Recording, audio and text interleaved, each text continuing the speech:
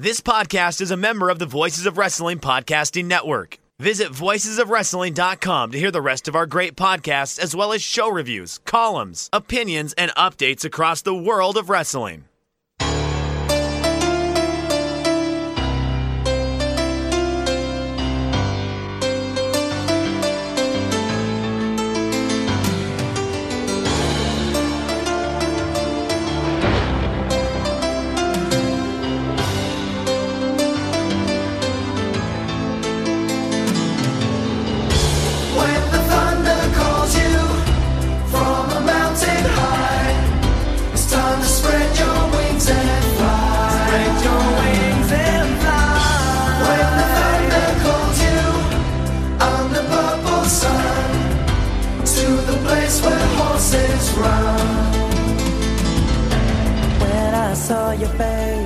Hey there, Thunder Buddies and travellers down Thunder Road. It's us, Days of Thunder, the WCW Thunder rewatch podcast that you didn't ask for, but we did anyway, coming to you as part of the Voices of Wrestling podcast network. I'm your host, your debutante upon Thunder Road, Dave Ryan, and I am joined by my faithful co-host, Stagger Lee Malone. Lee, it's a new dawn, it's a new day. What's up? It's a new digs, it's a new home. Yeah, it's new surroundings. It's new listeners. It's all new, and same old Thunder, same old shite. Yeah, man, we're here. We're on the VOW Podcast Network.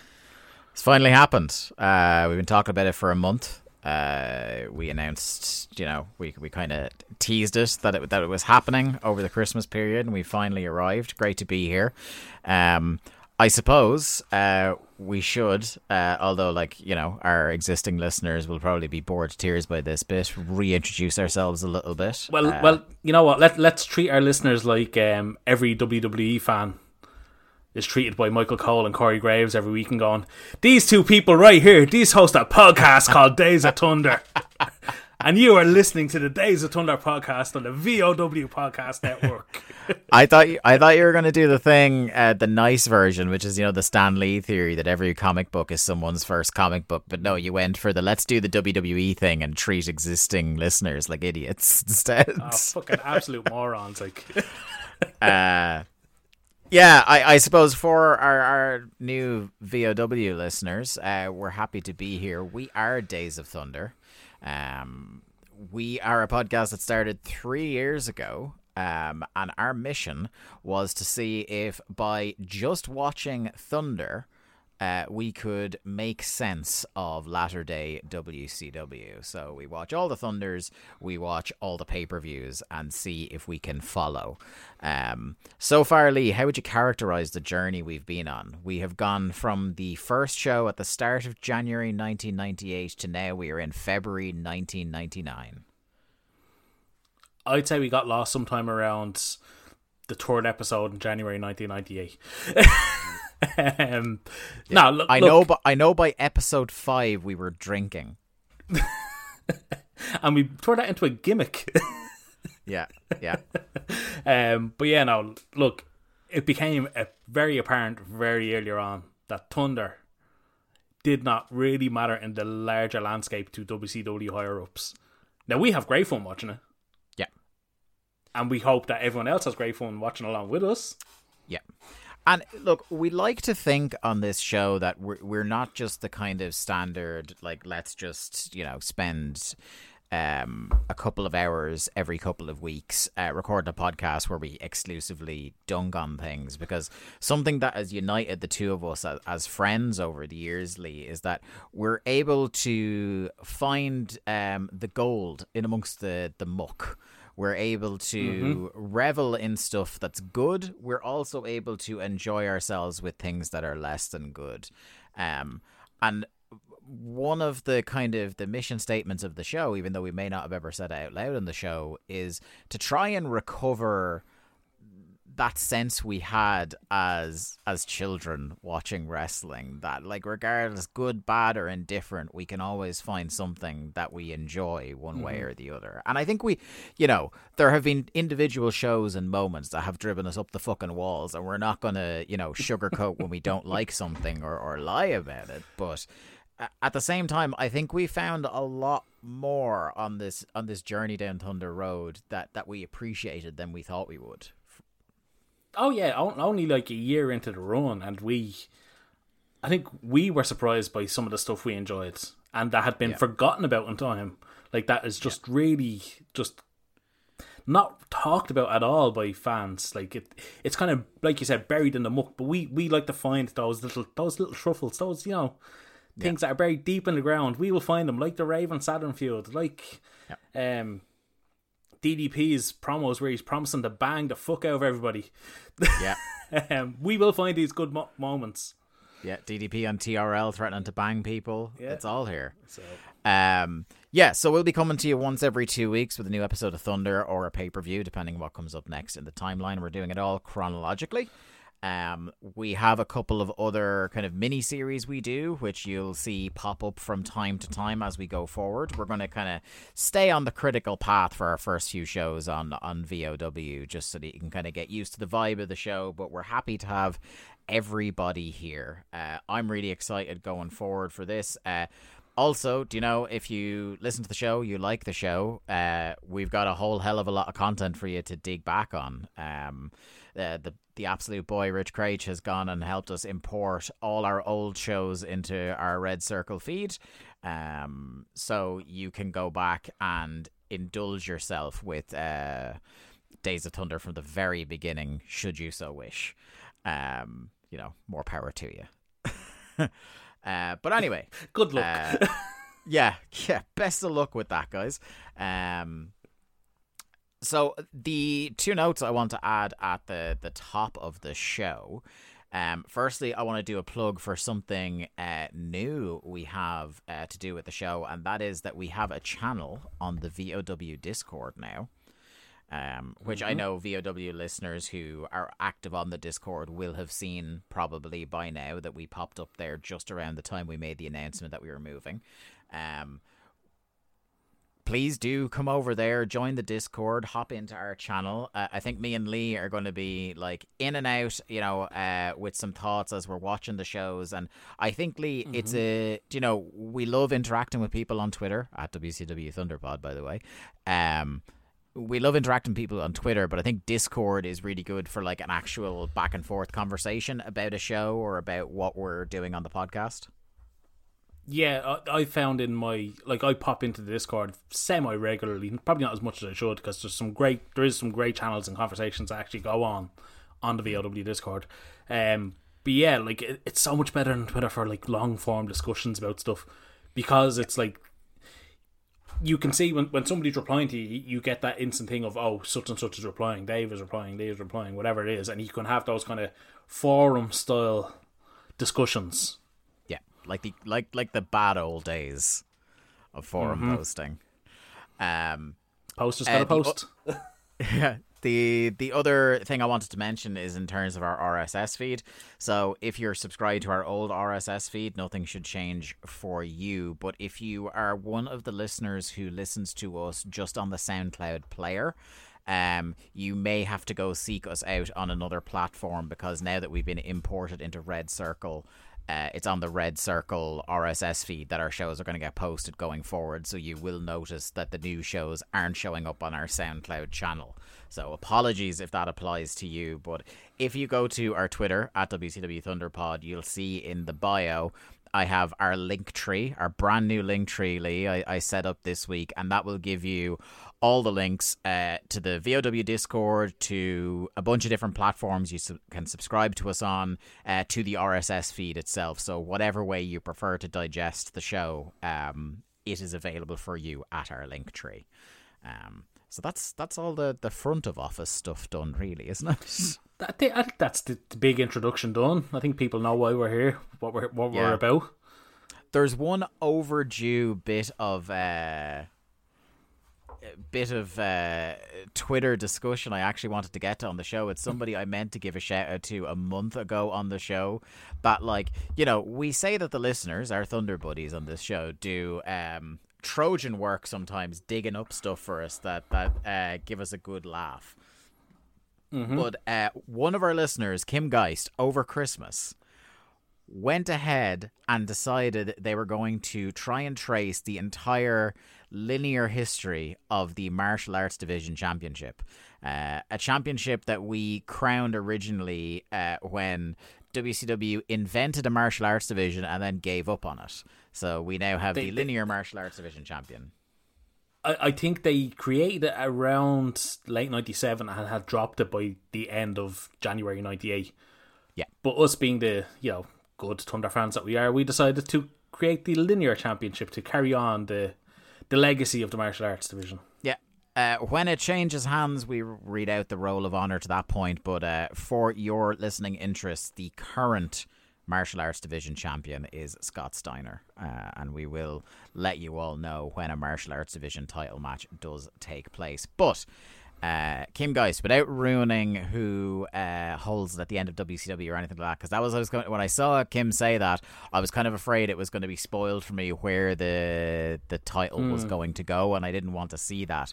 But what Kim did was go all the way up to right now, which is really interesting. So I'm just going to read this because this is awesome.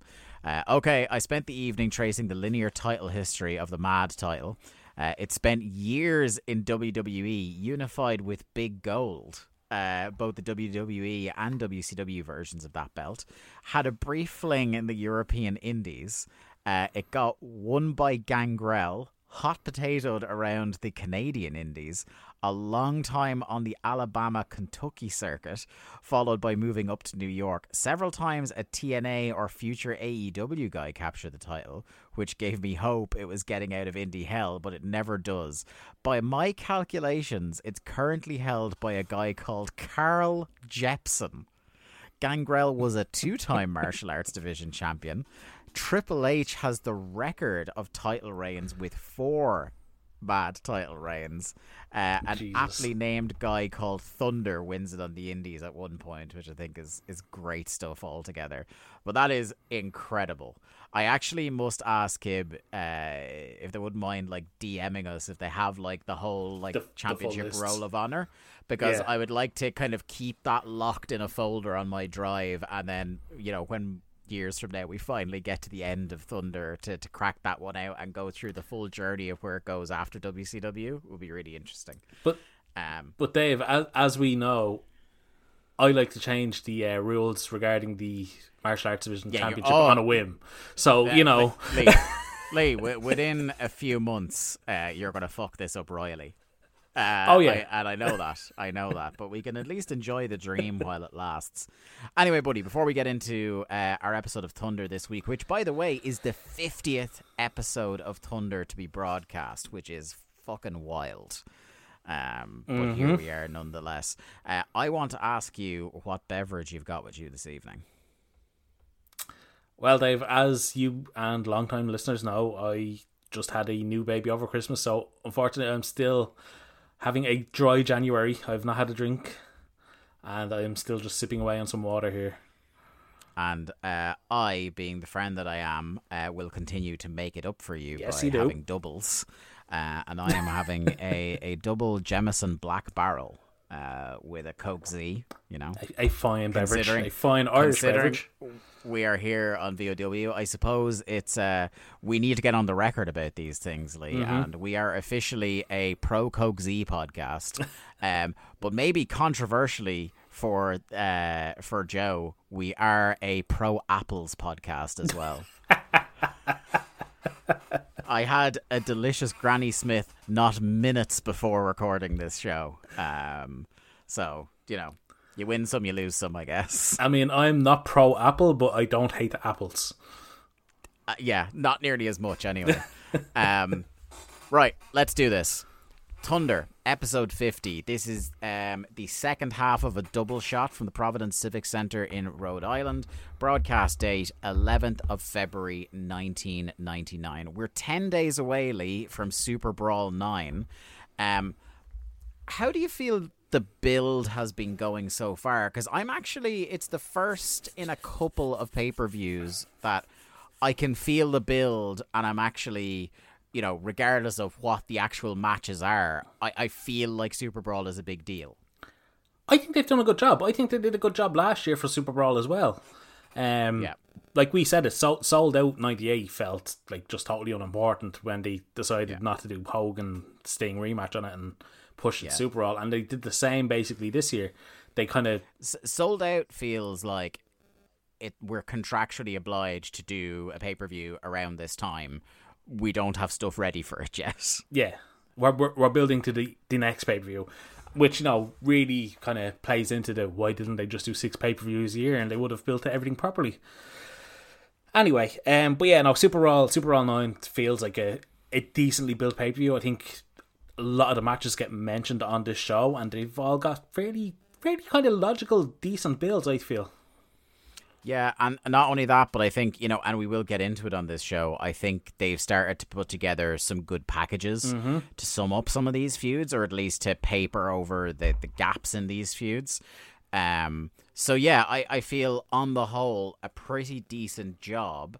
And even though it's not been a great month for Thunder, I feel it reminds me kind of like the old NXTs, where, do you know the way the gap between takeovers when they were really big, it's like it felt like an aimless show and sometimes a bad show, and then maybe 3 to 4 weeks before the takeover they'd finally get it together. And this is what it feels like. We're 10 days out and now like they're promoting the shit out of it, and it feels like the show has a bit of direction, and I feel like I understand why matches are happening on the show. Yeah, like 8 weeks before takeover you'd be getting Titus O'Neil on an undefeated streak, and then about 3 weeks before the pay-per-view he'd lose a number 1 contenders match to fucking Cesaro or something. But yeah, no, I think they've been pretty decent in how they've built, and I mean, we're kicking off with we're being promised 3 matches in our WCW Tag Team Tournament. Sorry, Lee, that's not what we. That's not. Oh, that's not what we started the show with. Sorry, I was looking at the matches. Yeah, we start the show with a cold open, and the Thunder debut of one Tori Wilson. And she is kind of so these segments are weird, and there's like 4 of them I think on the show, and it's like it's first person point of view, and Tori is interacting with you, the point of view character, even though it's obviously a cameraman. And look, there are a lot of very cheap jokes, very easy, like open goal that this is very pornily shot. You know? Do you know what I was going to say? We're a classy show, Lee. We are as classy as like a dimmer switch in the bathroom. That's how classy we are. Dimmer switch in the bathroom. Fuck's sake.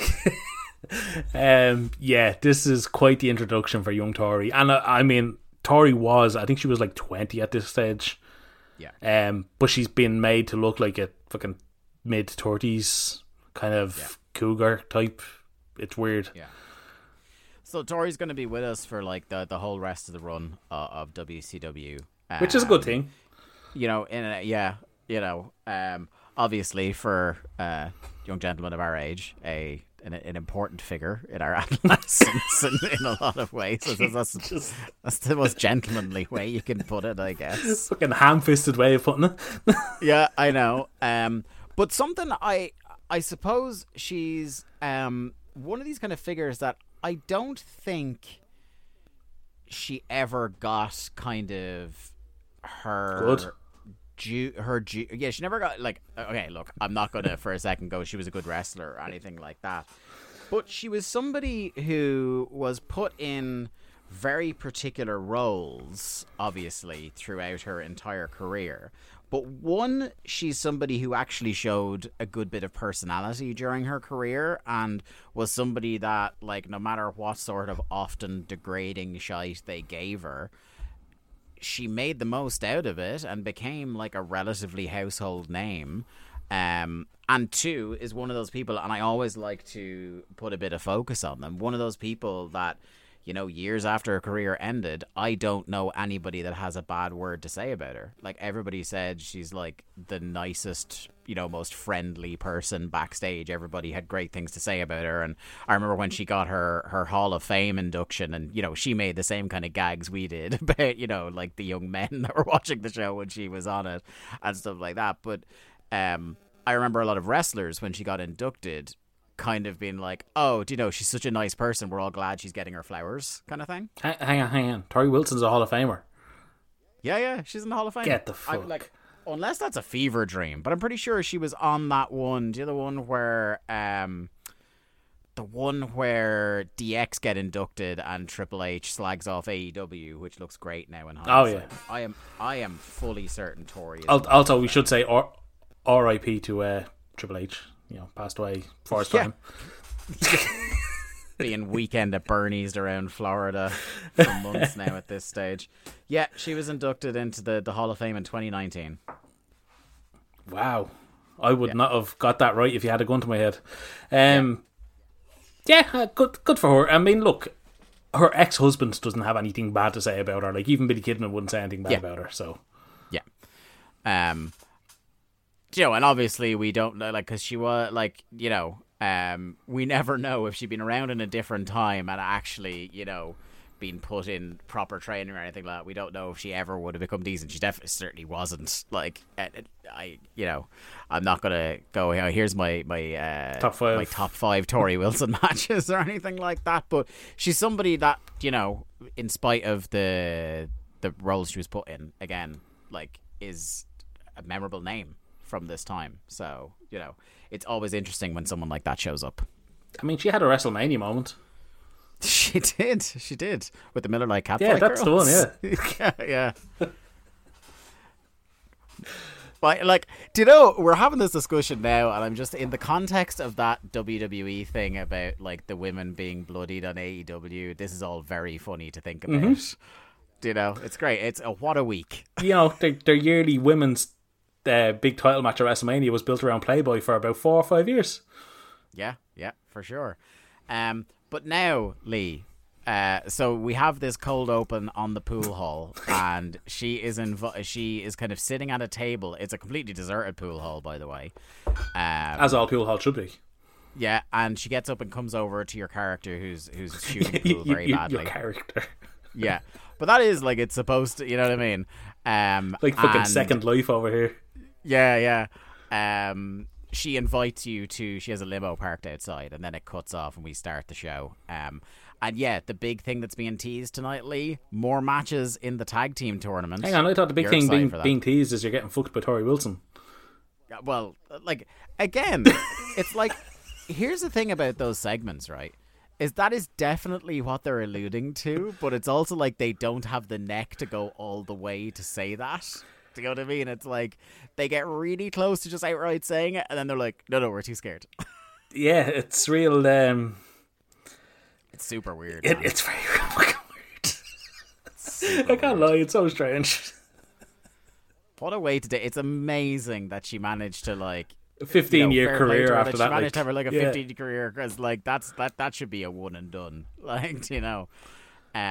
But yeah, so there's that, and then there's, further matches in this second go at a tag team title tournament. The tournament that they had to make double elimination after they realised they fucked up. Yeah. Something as well, I really feel that until the main event tonight, the commentary team was on their shit. Mm-hmm. This was a good night for Tony, Brain, and Tenay, which sometimes, particularly on these pre-tapes, they're not. Yep. They start off the show... doing their kind of like, oh, here's the things I'm interested in on the way to Super Bowl. And it actually felt like one where they feel invested in it. And the big thing that they're talking about is the tension between Flair, the Horseman, and WCW side of things, and the Hogan and NWO side of things. Brain talks about how he is...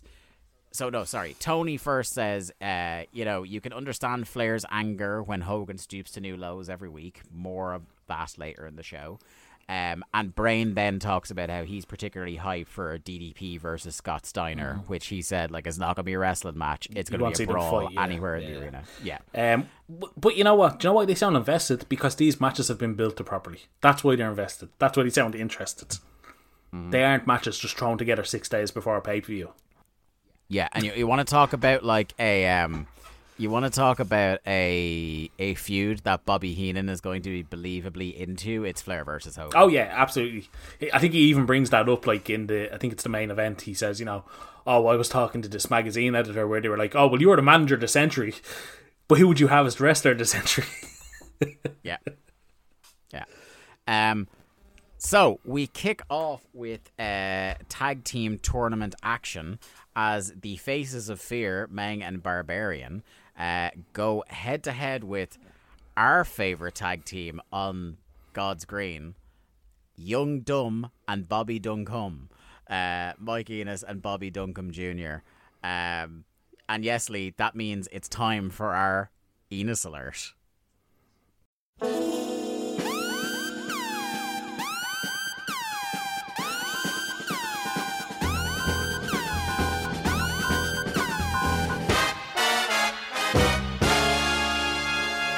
Were you excited to see the boys again this week, my friend? I'm always excited to see an inflated Enos on Thunder. And he was looking ripped. Yeah, he was ripped to the gills. And you know what? Like, under normal circumstances, you never want to rip Enos. But, we'll make an exception here. This Enos looked like he just dropped some big kangaroo. Tenay alerts us that as a result of last week's matches on Thunder, this is sudden death for both teams. So the incredibly convoluted tag team tournament is double elimination. So you lose 2 and you're gone. So both teams are on death's door here. Heenan makes a great point here, and I love this, when Heenan tries to rationalize things, and he says that he'd much rather fight a team that had no losses in the tournament, because if you've one loss and you're right at the point of going out, you're going to scrape and you're going to claw and you're going to fight harder because there's more on the line. You're out if you lose. There's no room for error. So that makes a lot of sense. I'm noticing as well at the start of this match, so they talk about Jimmy Hart a bit as a manager, and Heenan has a line about how, look, when Jimmy Hart can stay focused, he's one of the greatest managers of all time.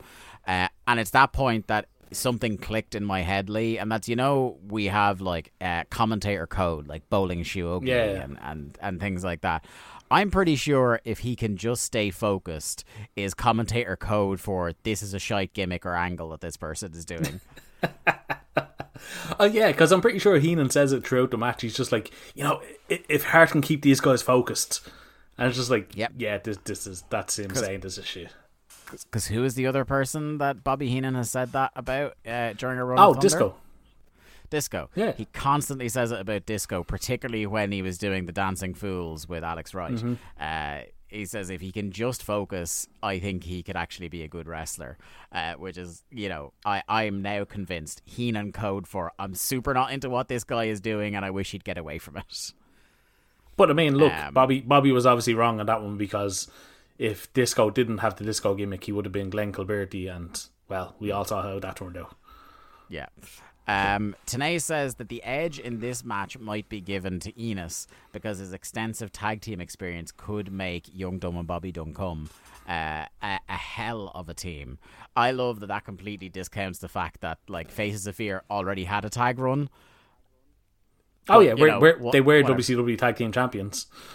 Yeah, and I don't know if on a family show I'm happy with Tenay insisting that Bobby Duncombe rub off on the Enos so that they can become a hell of a team, but he has said that anyway. Heenan compliments the size of the Enos, saying that Mike Enos has, he's looking in great shape. There's a lot of grappling early doors from Meng and Enos, but I would much rather this, because I was trying to think, I think maybe one of the ultimate cursed combinations of men you can have in the ring is Barbarian and Bobby Duncombe Jr. So I would much rather see the other two lads do a grapple fuck than I'd ever want to see the other two get in the ring. Oh yeah, I'd much prefer to watch Meng and Enos have a little roll around. I did like that Enos does a series of arm drags and then points to his head, because he is in fact the thinking man's Enos. Yeah, he is. He's a look. The blood is rushing to his brain. Duncum knocks Barb off his game with a dropkick and then goes outside for a pep talk from Jimmy Hart. We go to a break then. We return with Enos choking Meng on the middle rope. Enos hits a good pile driver for a 2 count.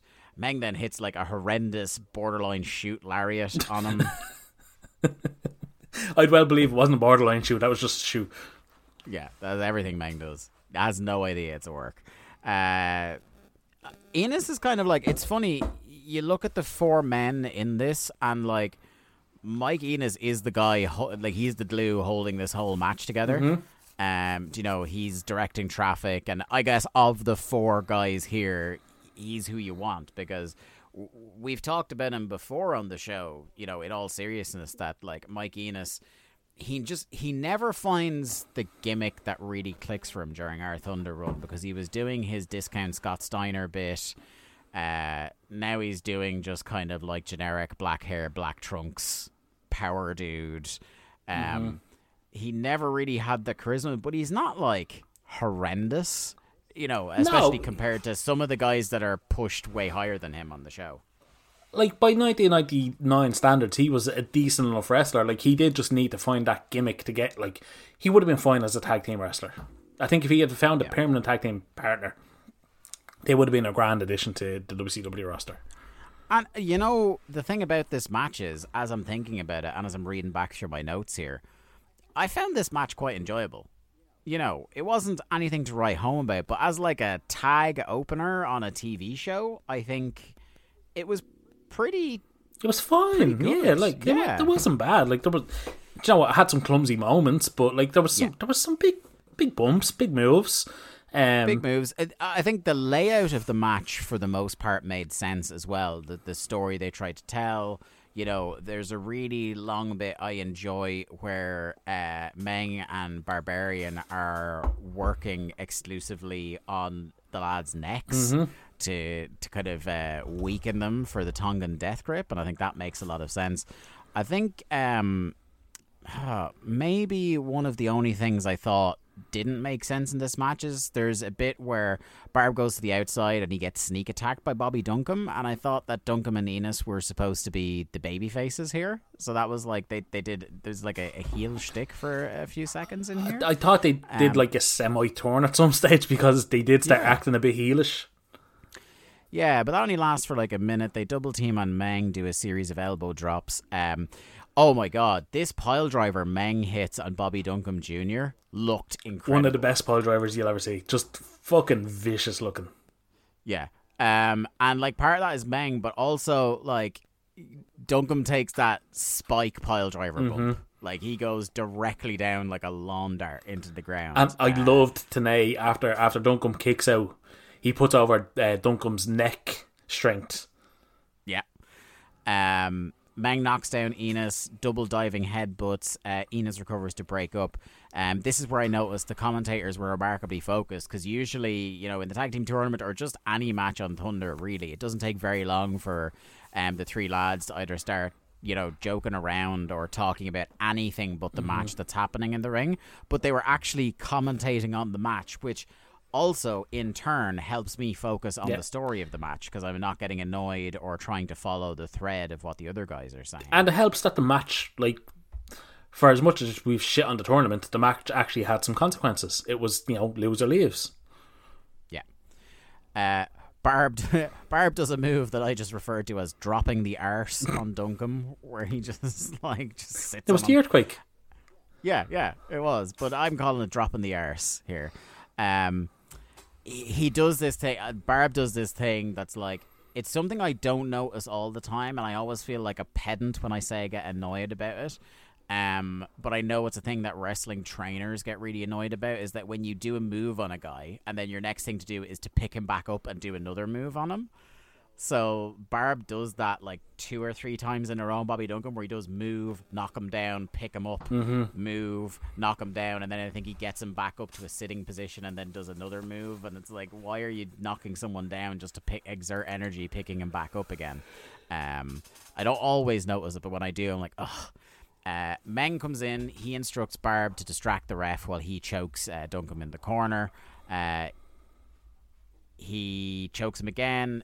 sends Enos in. Meng encourages the interference from Enos because that keeps the referee distracted, which then allows Barb to choke him. So like that's all. I thought that was very clever. Good setting tag up the team death wrestling. grip, obviously. Yeah, there's a bit where Bobby Duncombe gets up and Meng just chops him in the neck. It's great. Just like, oh, gruesome. And then he bites his nose, and I was just like, at first I was just like, ugh. But then again, makes sense. You know, you're weakening the neck, and you're also you're Taking off affecting the other oxygen airway. supply, Yeah, all makes sense. Then, you know, maybe the nadir of the match. I think it's Meng gives Duncombe a reverse atomic drop, and Duncombe takes the single worst bump I've ever seen off a reverse atomic drop in my entire life. It's like he does the teetering over like a redwood cell of it, where like he gets a reverse atomic drop and then completely stand up straight and then just like fall back stiff as a board, but not in a way that was funny, but just in a way that like he obviously got. I think he got lost. He had lost in a thought about how he was going to bump. There was a great looking power slam from Duncombe on Meng, but Meng is now Menging up. He's not selling anything. He's getting fired up. Then we have a shocking moment on Thunder as Jimmy gets up onto the apron. He's saying something to Barb, instructing him to do something. He gets in and then he boots Meng in the back of the head. The commentators are shocked. They're confused. They're like, what the hell? Maybe it was an accident. Meng turns around and gets booted in the face. And Young Dumb and Bobby Duncombe move on in the tournament. The Faces of Fear have broken up again. I'm pretty sure we only did this like 4 months ago. Lee, they've only been back together maybe since the start of this tournament. I'm pretty sure they were, because that was the big surprise that Hart got them back on the same page. Yeah. But wasn't there a Barb and Meng feud towards the end of the year? It was like there was definitely a feud since we've been watching Thunder, and they've been doing the thing where they're building like the first family with the two of them and Hugh Morris, and like that seems to be over now. So all I can gather is that Meng started kicking too much ass, and Jimmy wasn't happy about it. Yeah, he's too scary. We must rid him from our stable. If you're gonna pick one of them, why in 1999 would you pick Barbarian to side with? Yeah, I know. I did find it funny though that like there was one moment where I felt the commentary slipped up where they were talking about the Tongan death grip and they were talking about how it's an illegal hold. And I was like, but that's the move he's been winning matches with pretty much non-stop. Whenever he's and in he the will continue matches to win matches with. Yeah, for like the rest of his run. I was like, oh, that was you didn't think that thought through, lads. Lee, the next segment, I was so happy because we have a return to At Home with the Ravens. So for those of you who are new to the show and may not have been watching too much 1998 Thunder, can't say I fucking blame you. We had this. So Raven got depressed, basically. After the flock got disbanded by Saturn at Fall Brawl. Fall Brawl, yeah. In a great match. Oh, fantastic. Go back and watch it. After the flock got disbanded and it was just Canyon and Raven left as pals, Raven, week on week, just got more and more depressed. I think he fell asleep at ringside one week during the Canyon match. He just would walk out on matches. He wouldn't tag into matches. Just all the usual stuff. And until we got the first of the classic At Home with the Ravens, where we were introduced to Mama Raven, Sister Raven, and friend of the family, played by the Sandman. Which was the definite highlight. So we're back now, and Lee. Oh, actually, we forgot the Hansy Grandma Raven. Oh, Hansy Grandma Raven, and also that season 1 of At Home with the Ravens ended on the cliffhanger that Raven found a secret stash of his mom's signed Roddy Piper photos, which we haven't got followed up on since. But I am firmly in the camp that the implication is that Roddy's his dad. That's my head canon now. Right, fair enough. Yeah. So season 2 of At Home with the Ravens takes on much more of a weird 50s screwball comedy vibe than I was expecting. Mm-hmm.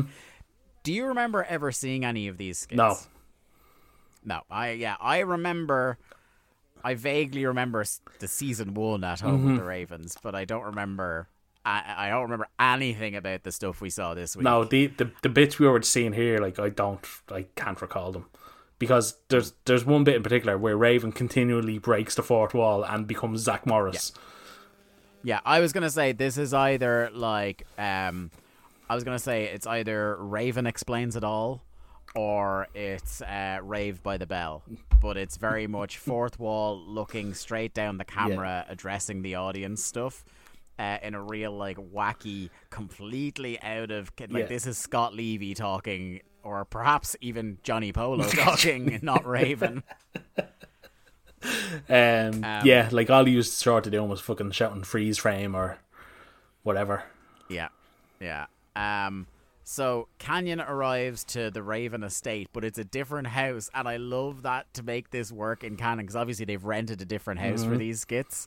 The other one wasn't available. They have Canyon ad-lib a line about how many houses do these people have, which I really enjoyed. He comes in and meets a worried Mrs. Raven. She's worried about Scotty, but she has a board meeting to go to at presumably Raven Enterprises. The shooting of this skit is fantastic, because they do, like, again, like a proper kind of like 2-camera comedy where there's a shot where Canyon walks towards the camera, and as like he walks straight into the camera, the shot dissolves into the reverse shot of him continuing on down the mansion. Yeah, this is like, I love this. So I just thought of this. Obviously, we've talked before about how when Raven came into WCW, all of his matches were inexplicably Raven drills, and you couldn't understand how this was allowed to fly. Like, he's just Raven. How was he to come in and make all these demands? But as I pointed out to you, Raven obviously had a deal with Nick Lambrose and the WCW committee, and I think it's now apparent that Mama Raven, with her board meetings and palatial estates by the dozen load, obviously had the best lawyers in the country. Or she bought the influence of several Turner executives. I don't think they would have been above a bribe or two, yeah? No. So, and as we've always said on this podcast, we'd happily be bribed. Oh, yeah. We'd be bought by anybody. Please bribe us. Please bribe us. But I think it's fair to say that Raven obviously got whatever he wanted in his contract. Yeah. Oh, by the way, I meant to say, speaking of influential people and this podcast, Lee, how have we gotten caught up in the day-to-day adventures of Brian Clark on Twitter? I don't know, but I love it. So, guys, Brian Clark, He of Chronic, the tag team, not the other stuff. He of Wrath. He followed us a while ago on Twitter, and now, like, as he's posting like slice of life updates, where he's traveling, what he's doing this week, we're getting tagged in these threads. So we got to see full conversations about him, his missus, and his dog hanging out in, was it the Grand Canyon? Hang on, I'm going back to check it now. Just give us 1 sec. Where was he? He was on the way to Seguro Lake for dinner. Okay. So somewhere in Phoenix. There's a picture of him and his pupper hanging out. So with a beautiful vista behind him, I must say. Did you see who's tagged in the photo? Or who's the apps that are listed in the tweet? Sorry. Apart from us. Go on. So there's Don Tony D, who I don't know. Pro Defined. At WCW Thunderpod, obviously the best of the bunch. Yeah, obviously. That's who we meant to address. At WCW Nitro. Yeah. At Terry Runnels.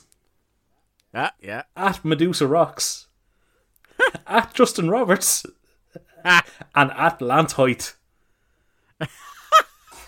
What a fucking collection of people we found ourselves with there. Dave, what? This may have to become a segment on the show. Like, what's Brian Clark doing this week? Does Brian Clark... Because he's going to fucking Does tell Brian us. Clark think we are the official Turner WCW Thunder account? I think he must. And you know that's happened to us on Instagram. Have I told you about this? No. On our Instagram for about 2 years now, we keep getting tagged by Big Vito. Oh, yeah, no, he still does that on Twitter as well. Yeah. But he does it all, like, pretty much like all of his posts on Instagram we get tagged in.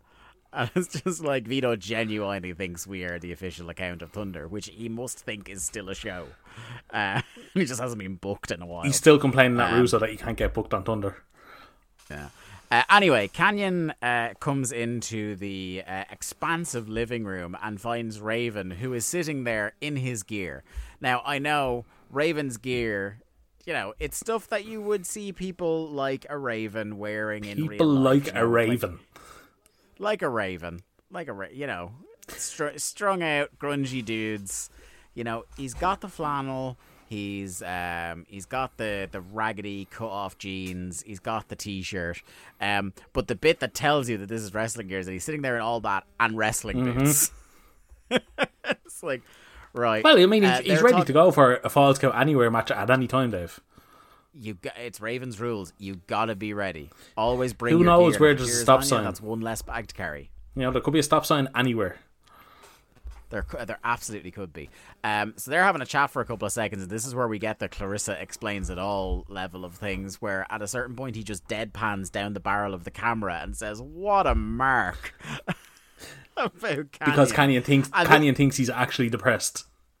And this is the other thing as well, is that when he does this, none of the characters in the scene with him can hear him saying this. So Raven explains that, you know, things aren't so bad because he's got these sweet cars. So they're out in the garage now, and he's got this, like, slick-ass yellow Ferrari. Mm-hmm. He then deadpans down the camera again and says, he don't get it. And he's doing it in this, like, wacky sitcom voice when he does it. He says, look, we have stuff to do, and then they speed off in the Ferrari. More from that later in the program. So not only are we getting fucked by Tori Wilson, we're also getting Raven explains it all. It's quite a week. I'll tell you, the pre-tapes this week and the video packages, I am being wildly entertained. Like, when I saw on Cage Match, when I was setting up my notes for this, and I saw on Cage Match there was only 5 matches on this show, when usually they try to cram a bit, like 8 or 9 sometimes. I was like, okay, that's good because it's not any shorter than usual, but like they had a lot of shit to show us on this.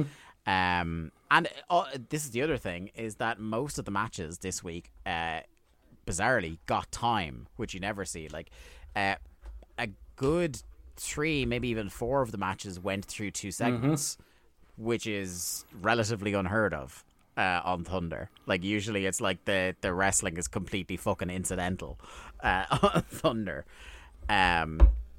We get a video package, speaking of pre-tapes, a video package of Goldberg cutting a promo saying Bam Bam is next. And this is one of 2 Bam Bam and Goldberg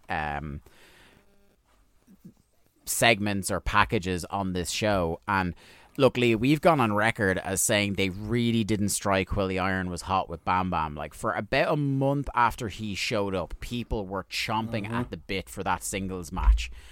And they did it with a DQ finish on Nitro, and then they did the 3-way on Nitro, and they had like various schmozzes like at World War III and stuff. But it's cooled off significantly. Yeah. I feel like the 2 packages on this show did a really good job of making this seem like a hot feud, and specifically and importantly for a match like this, made Bam Bam look like a killer. Yeah, I think they had a good bit of footage that they could go back to actually do their best to try and heat this back up.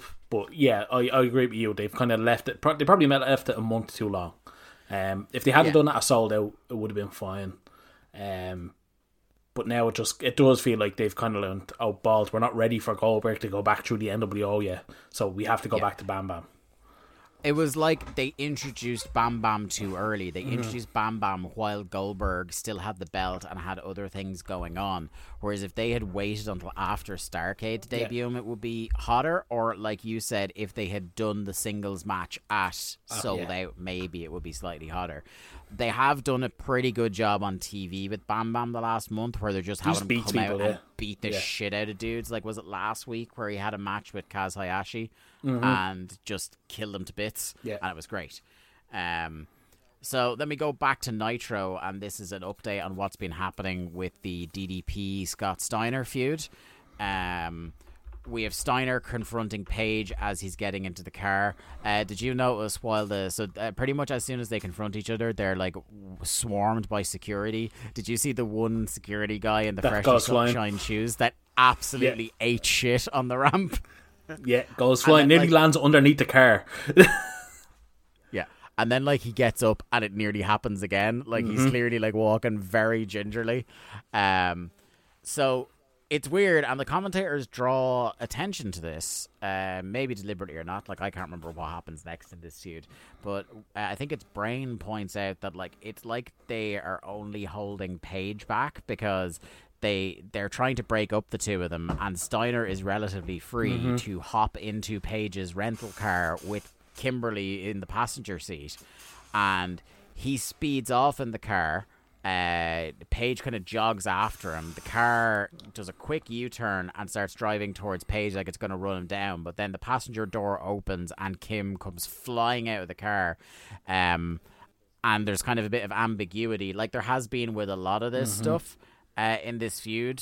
Like, again, we have gone on record as saying like how little, like, Scott Steiner had nuclear heat for a while.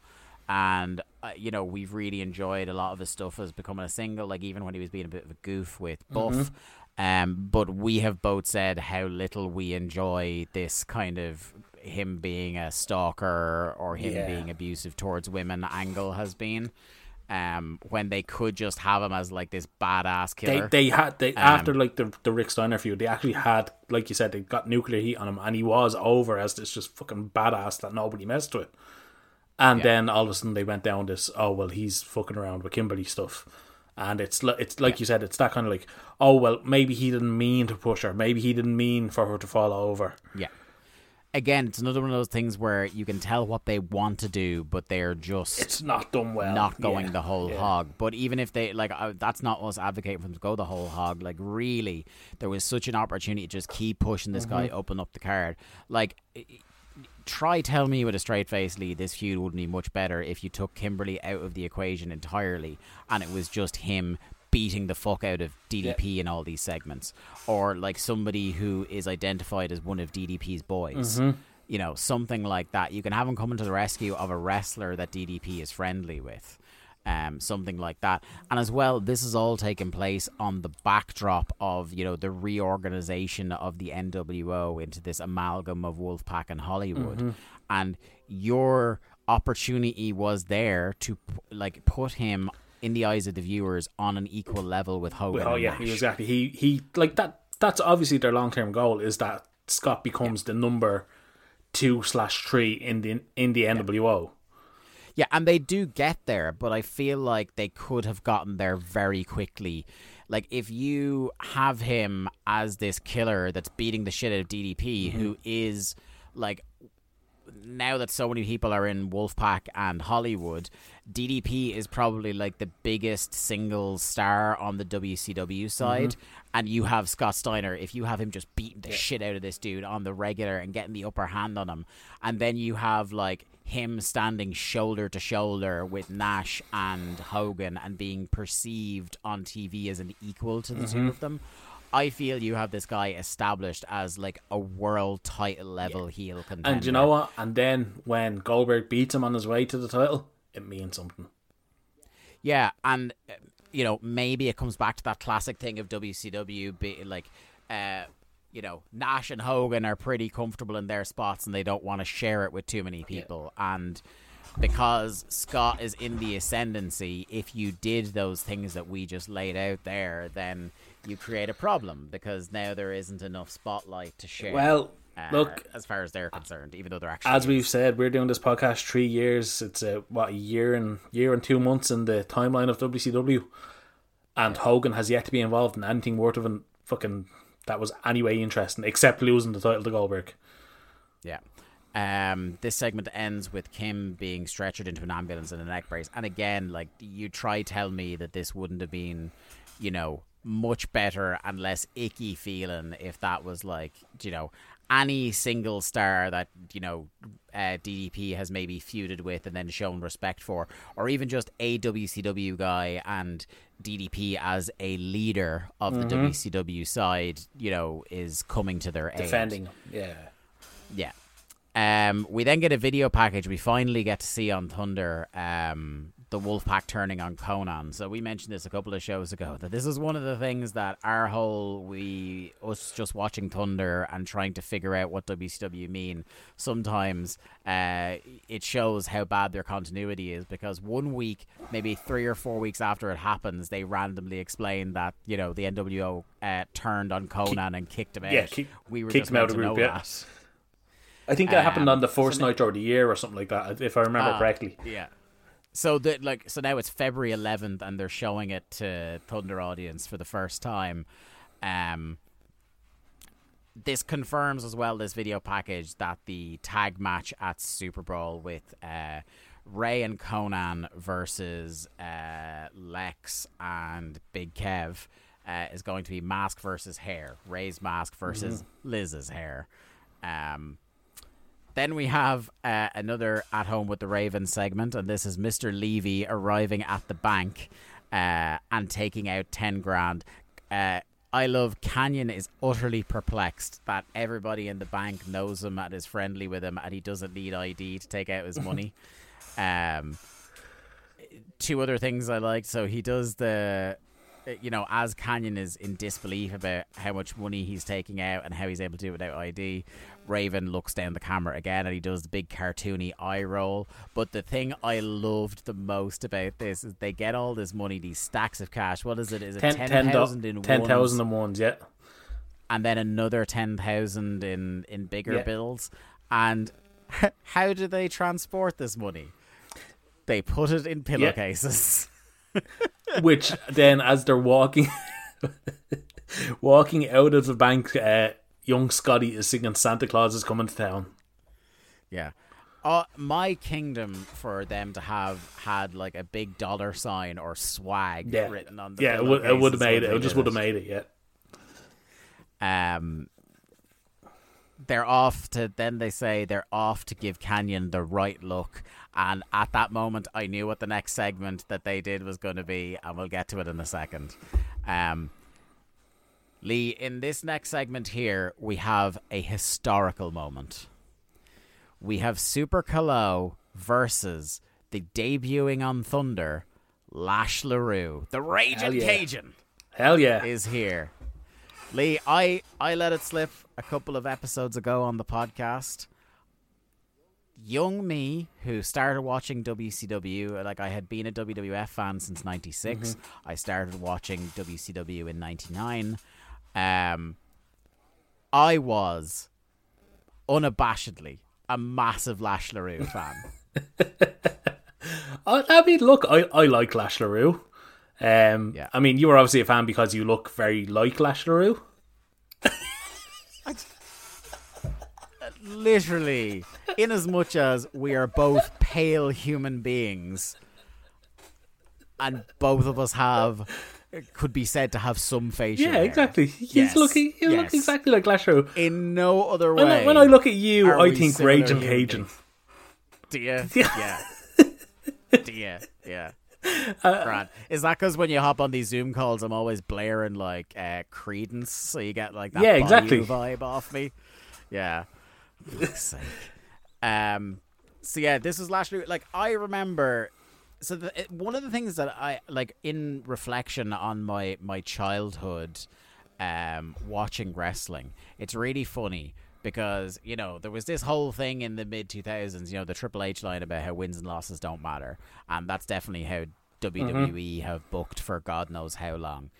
But a perfect example, when I think about my own life and think about how wins and losses do matter, is there are loads of dudes who were either absolute clowns, shite wrestlers, or just mid-carders who were never going to get elevated, who as a child I either really liked or took seriously because I would see them win all the time.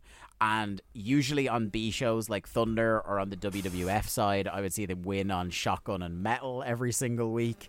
Mm-hmm. And I thought, these guys are on incredible streaks. You can't beat Val Venus. My God. Like, for many years, I think the wrestler I saw the most on television was Mideon. Because he'd always have a Shotgun match and or a Metal match every single week I was watching. And I was like, why do I never see this guy on Raw or SmackDown? Like, he's tearing it up on Metal. Tearing it up. And Lash LaRue was one of those guys. I was just going to say, as you are now older, I think it's very obvious why you didn't see Mideon on Raw every week. Oh, Lee, I understand now, but it just goes to show, like, the childhood wrestling fan brain, if you show a child who's watching wrestling a wrestler who wins loads of matches, it goes to show that you, like... the wins and losses don't matter thing is such horseshit. Like, well, I mean, this is why Hook is the best wrestler in the world. Yeah, Lash LaRue is a guy who, like, I was really into because he had this kind of slightly different look. He was, I think, importantly for me in like 1999-2000, he was put across as a younger guy who was just coming through, and it felt like you were getting in on the ground floor seeing him. He ended up being involved, obviously, with Misfits in Action, which to a 10-year-old, that is the height of comedy. And, I enjoyed watching his short matches, and it'll be interesting to see, because this first match here, you can see how green as grass the guy is. In the hobby, it's not easy being a fan of ripping packs or repacks. We hype ourselves up thinking, maybe I can pull a Ken Griffey Jr. rookie card, but with zero transparency on available cards and hit rates, it's all just a shot in the dark. Until now. Introducing Slab Packs from ArenaClub.com, the only repack that provides real value, a complete view of all possible cards, and clear hit rates for each one. Now, when I buy Slab Packs at Arena Club, it finally feels like I know what I'm getting. I was able to open an Arena Club slab pack, and I'll be honest, it was a lot better than what you normally do. Say you go to a card show, and there's a random innocuous brown bag of cards, and yeah, you can open it, and look, it's going to be junk. You know what I mean? Like, you know what you're probably going to get in those. Maybe you find that fun, and sometimes I do. Sometimes I like just opening up cards and saying, hey, look at some random cards or whatever. But if you're really in this game to find value and find particular cards, it sucks to have to buy these mystery packs, and it ends up being, almost nothing, nothing of value. Not with Arena Club. You can display, again, of all available cards, hit rates, grading, so you know that when you're opening up the slab pack, you are going to get something valuable. You are getting something good. And Arena Club, in addition to having those great slab packs we just talked about, is also a marketplace for card collecting, buying, trading, selling, displaying, all that sort of stuff. But those Arena Club slab packs, man, they are revolutionizing the repack game with transparency. After your pulls are revealed, they'll immediately be placed in your vault for safekeeping or trading and selling, and you can have them officially graded by Arena Club as well. So again, sending these things off, it's going to be officially graded by Arena Club. And the Arena Club grading process is accurate, fast, and transparent, with full grade rationale provided and explanation of how your card was scored. So whether you're buying, selling, trading, or displaying, Arena Club is the card collecting platform that you have to check out. So right now, I've got a special offer here for Voices of Wrestling Network listeners. You can get 10% off of your first purchase by going to arenaclub.com/VOWnet. Again, that's arenaclub.com/VOWnet. Now, that's a crazy offer. That's 10% off a $400 slab pack. $40 off right there. 10% off your first purchase. No matter what that purchase is, 10% off. Again, that's arenaclub.com/VOWnet. arenaclub.com/VOWnet for 10% off your first purchase on Arena Club. And we thank them for sponsoring the Voices of Wrestling Podcast Network.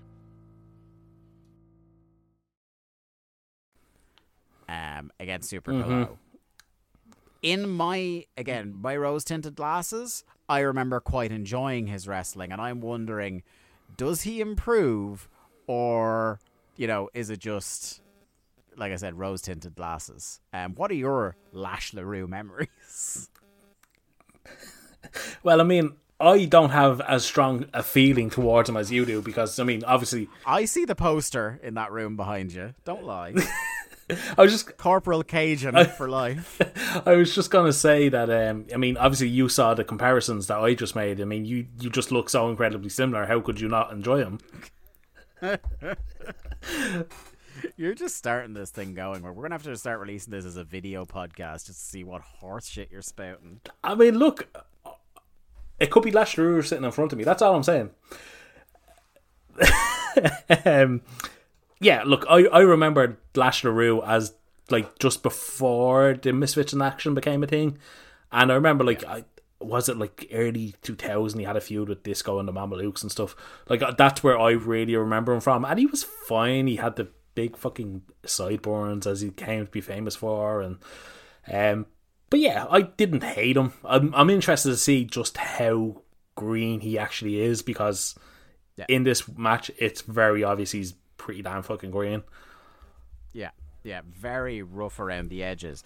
I think something I noted during this is like definitely the enthusiasm is there, and he's a guy that and I think his run here through the end of WCW will demonstrate that there definitely is charisma there as well, but it's just the wrestling ability isn't. And when you're in with a guy like Super Calo, who we've enjoyed in the past, and we think, much like a lot of the luchadors, is criminally underutilized in WCW, it shines a light on those, on those gaps in your game, on that greenness that he has. He has as well some hideous low rent gear. Yeah, real fucking indie. Real fucking indie red tights with these skinny black X's on the side.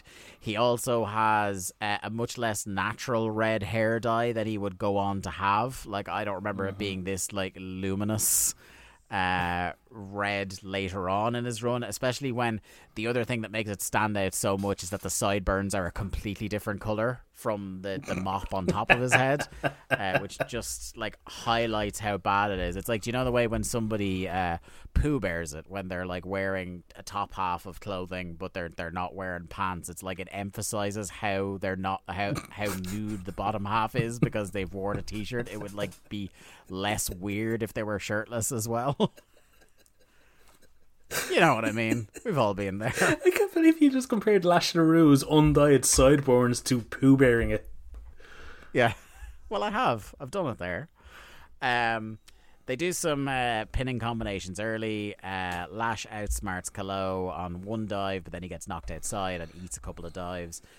Springboard, crossbody, and a Hurricane Rana from Lash. I know you popped for this, Lee. Because I know you, and I know your favorite wrestlers of all time. Tanae mentions that on Nitro we had the debut of Blitzkrieg. Yeah. Hell yeah. I fucking love Blitzkrieg. I can't wait till we get to watch Blitzkrieg. I haven't looked ahead to see what the match cards are for the next few, but surely it won't be long before Blitzkrieg appears on Thunder. Lash does an awkward, he's so fired up in one of his little comebacks that he does like the jumping splits, and it's kind of like, again, the energy and the enthusiasm is there, but he's like 20 to 30% too green to pull off this stuff he's doing. Do you know what he reminds me of? Remember babyface Chris Jericho in WCW? He's like, yeah! Fucking like... Yeah, there are definitely Chris Jericho parallels there. Again, in terms of the enthusiasm and the charisma are there, but not so much the other stuff here at the beginning of the run anyway.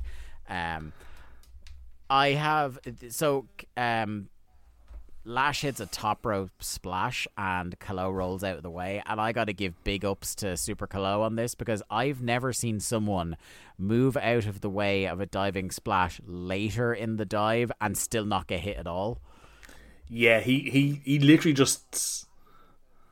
He's about a foot off the ground and Super Calo sits up and somehow doesn't get hit at all.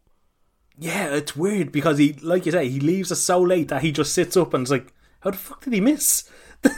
Yeah, I couldn't believe. I was fully sure this was going to be like, oh, he didn't get all of it, one of those ones, and he somehow completely got out of the way. Incredible. They take turns beating each other up in the corner. I also realized part of the greenness here. Lash LaRue's face is redder than his hair. He is like blown up trying to keep up with Calo over a 5-minute match here. Calo hits some cool shit, like doing the kind of running up Lash's chest and backflipping while he's in the corner. He does double jump moonsault, which looked class. And then the most impressive thing about Lash, maybe this is what I love, because you know as well the other things kids love in wrestling, entrances and finishers, and Lash LaRue grabs him and hits a fireman carry driver for the win. Do you remember what this move would go on to be known as later? Oh God, I know it's the cradle shock. Well, when Chris Sabin does it, it's cradle shock. Yeah. This is your Lash LaRue trivia contest for the week. I knew it without even having to look it up, and that says a lot about me. Well, I mean, it was obviously your finisher in all your SmackDown versus Raw characters. And do you know what? Funny enough, before it became like a meme, thanks to Excalibur, do you know what my finish was on wrestling games in my Create a Wrestler character? Was the Falcon Arrow. Yeah. I love a Falcon Arrow, and nobody kicks out of it. Yeah, exactly. No, I cannot remember the name of the cradle shock when Lash LaRue does it. You'll be kicking yourself that you didn't guess this. It was called the Whiplash.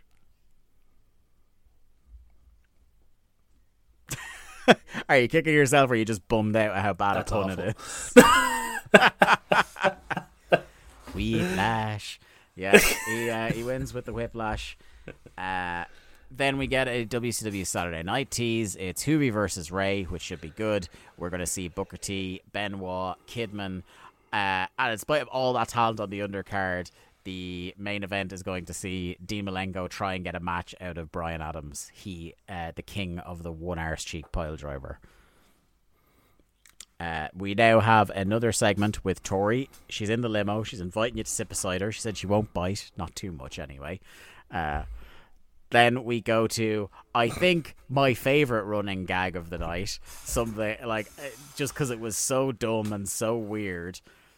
Glacier, who is wearing, wait till you hear this ensemble that Glacier is wearing. He is wearing a grey t-shirt, a fairly loose-fitting leather jacket that's like zipped up, not even halfway. Quarter of the way, yeah. And pinstripe Zubaz. What a look. You want to talk about, like, they present this guy on TV, obviously, as Sub-Zero from Mortal Kombat. And you want to talk about one segment that completely shatters any sort of, like... Yeah, but he has that look, Dave, but he also has in the contact lens. Yeah, yes, and that plays into the skits later. So he's talking to the Cat and Sonny Ono, and it's something that was jarring to me about this segment from years of being conditioned by WWE programming, is that Sonny Ono isn't facing the camera during this. He's actually standing like somebody talking to somebody would be. So his back is to the camera facing Glacier. I was like, that's weird, but also it's like a human being would. People don't stand in semicircles looking, Yeah.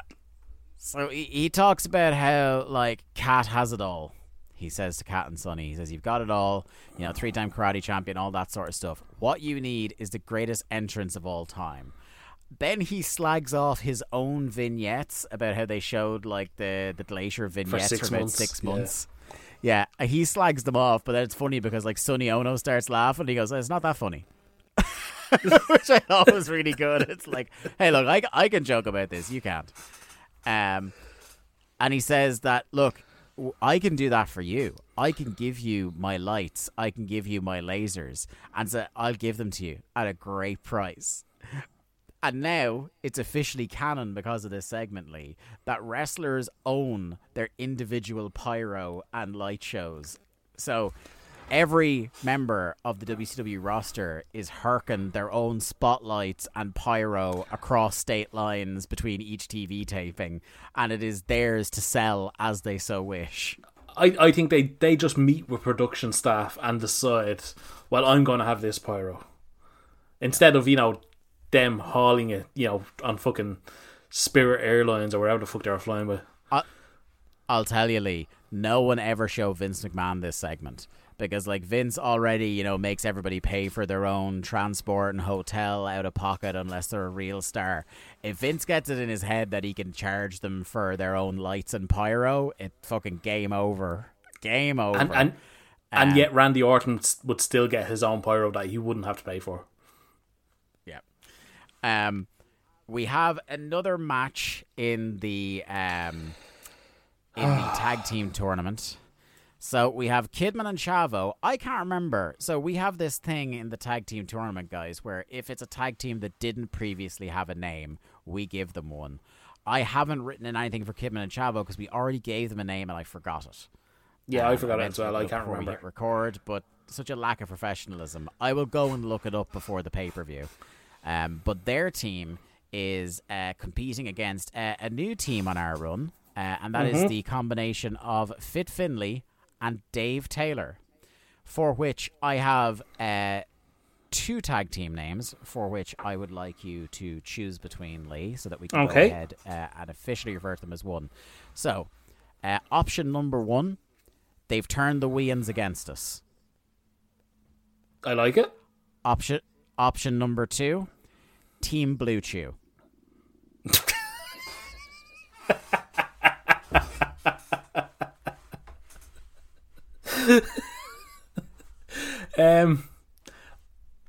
I think I'd go for team. They've turned the Wayans against us. Okay. Now, you're saying that maybe if Blue Chew wanted to sponsor us, give us a little kickback, we could revise that decision. I mean, listen, if we have to watch any more Finlay and Taylor matches, I might need some Blue Chew to get through it. I love that implies that what you need to get through Thunder is a raging erection.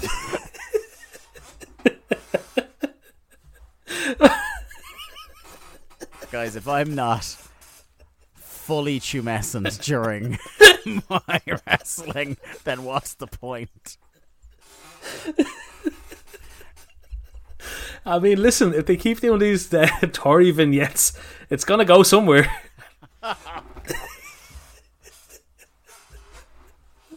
I just picture it being now as Lee to distract himself when Thunder is bad is just he's pitching a tent and he's just trying to do spinning the plates, but with his phone with his notes app open, just spinning it on top of the pitched tent. Oh, taking voice notes, that's all I'm saying. Oh, good lord. Good fucking lord. So yeah, if you want yourself associated with this content, Blue Chew, you know where we're at. Hop into Discord. If I'm getting paid, I'll take anything. In terms of what we don't like in WCW, Lee, is Finlay. there a more is there a more personal punishment to the two of us than seeing Finlay and Chavo wrestle? I mean, Finlay and anybody wrestle is a punishment to me. We should say, for anyone who's never listened to us, we fucking hate Dave Finlay. Yeah. So this is the thing, right? I remember, and I said this a few episodes ago, I really enjoyed Grumpy Da fighting lads Finlay in WWE. I can't confess to have watched a huge amount of his very early WCW. You are more of the early WCW man than me. And I haven't seen any stuff before that either from World of Sport or whatever. I think this came out of we did a podcast with our good friend Alan Forel over on the Torch site, where this came up and we were talking about who are we least impressed by, and it turned out the three of us really hate Finlay's WCW run, particularly at this time. Now, Alan extended that to just hating Finlay, Dave Finlay in general, but I can't. Because I haven't seen a lot of his early career, I can't say definitively I hate the whole man's career. And because I used to get a chuckle out of him in WWE, particularly When Dave Taylor showed back up, I love them 10 years older, and just like when they're in that, they were in that Booker ladder T. match where Joey Mercury's nose exploded. And, Oh, that's right. Yeah. The whole gimmick building up to that was that the two of them were afraid to climb ladders. Was it? I can't remember that. Yeah, I don't remember that part because they're old. But hey, but you definitely as well, definitively on the side of like we have not seen any. Like Finlay comes out and he has absolutely boring Butland style heel performances in interminable matches on Thunder. We have not enjoyed a single one since we started this show. Yeah, no, he's awful. He sucks. Yeah. We're not going to go full Benno and say name 5 good Finlay matches and set our mentions on fire for a week. But it's just been a thing we've observed. And Chavo, hang on. I don't think we'll have as much argument on Chavo. You say that, but I'm going to put that into the Discord now. Oh, God damn it. But Chavo, I think, will find much less resistance on. I think a lot of people are on the I don't get the Chavo thing bandwagon. So seeing the two of them wrestle each other is like, oh, Jesus Christ. I love as well the lads bury Heenan early on here because he has already forgotten that the Faces of Fear were eliminated about 3 or 4 segments ago. Tenay has this line in here about like this is about as topical as, you know, friend of everybody Mike Tenay gets, where they mention, you know, Finlay being from Ireland, Dave Taylor being English, and saying, well, I guess they've put aside the differences between those two countries to form this tag team. Finlay attempts to trick Kidman into a code of honor handshake, which Kidman refuses. We go to a break. We're back. Finlay and Chavo are wrestling again, for fuck's sake. Chavo mounts a comeback with, I will say, and he does hit a nice looking drop kick. You can see the difference in sentiment towards these two wrestlers, because when Chavo tags out, Kidman tags in and the crowd cheer, wakes up and comes alive. Hits a lovely diving crossbody, pin gets broken up, stomps, but Finlay eye pokes, which kills the crowd. Like every time Finlay gets in charge, it's not a heat segment because there's no heat to it. It's not like they're like, oh, boo, we want the babyface to come back. It's like, right, okay, Finlay is dictating the pace here. We're just going to tune out until Kidman does some cool shit again. See you later. I will say, though, to Finlay's credit, what he does here in this middle part of the match with Kidman, I was quite into, where they do the angle stuff. So Kidman kind of spills out, gets low bridge and spills out over the top rope to the floor and immediately starts selling his ankle. And particularly, I think, because it was like they edited the shots in such a way that like you miss, quote unquote, the bump he takes on the floor, so you don't actually know if he legit twisted or rolled his ankle or whatever. And Kidman, again, for a guy not long in the business, fairly realistically sells the ankle like it's fucked. So Finlay senses blood in the water. He comes out and is aggressive. He's on top of them. He does the Kidman ducks and he chops the ring post spot, which, look, always fun. Always sickening, but always fun. Kidman hobbles back in. They do a decent period of like working the leg really slowly and wearing him down. Kidman like slowly crawling to the corner, but Taylor spots it and distracts Chavo. So he does the classic heel thing where Taylor drops off the apron, runs around, knocks Chavo off the apron, so he's not in position by the time Kidman eventually gets there. Taylor comes in then to continue the beating, but I suppose a mark against Dave Taylor, much as what Finlay was doing working the ankle makes sense.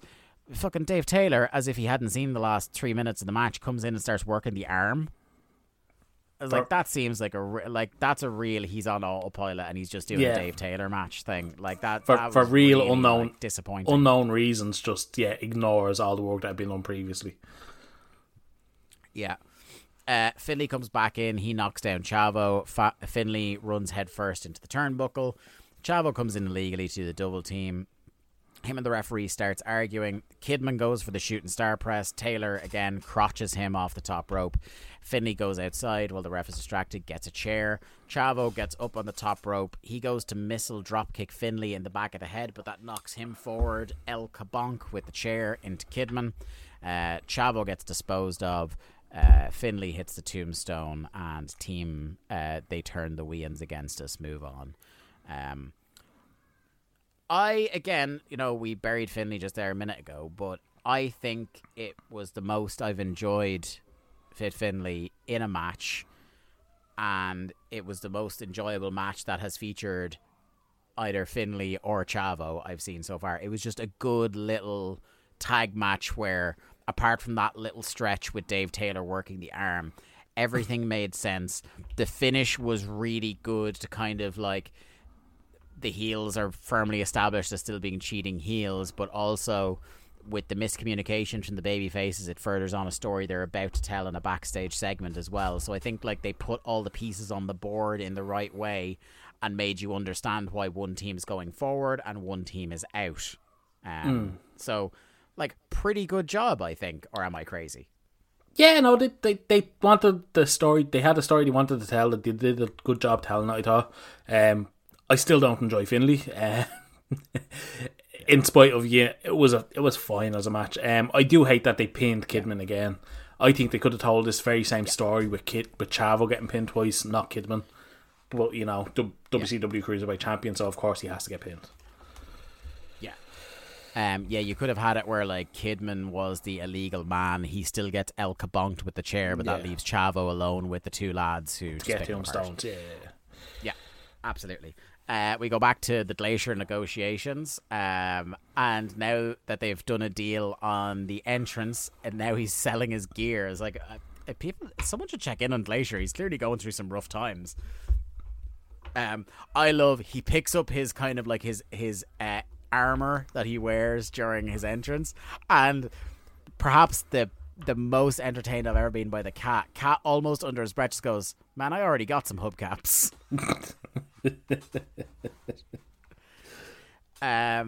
Kaz then walks by. He really wants the gear. Glacier says it'll cost him 100, and Sonny, who is translating for him, says that's going to cost 25 grand. The belt is going to be 1,500, Glacier says. Sonny tells him it's 15 grand. And, he's like, I'll take it. Then we cut to Tori in the hotel. She says, you have nothing to be nervous of. They get into the lift, increasingly suggestively. Then we have what should have been my favourite segment since the LWO house party. The party, yeah. Lee, I am a huge film fan. Mm-hmm.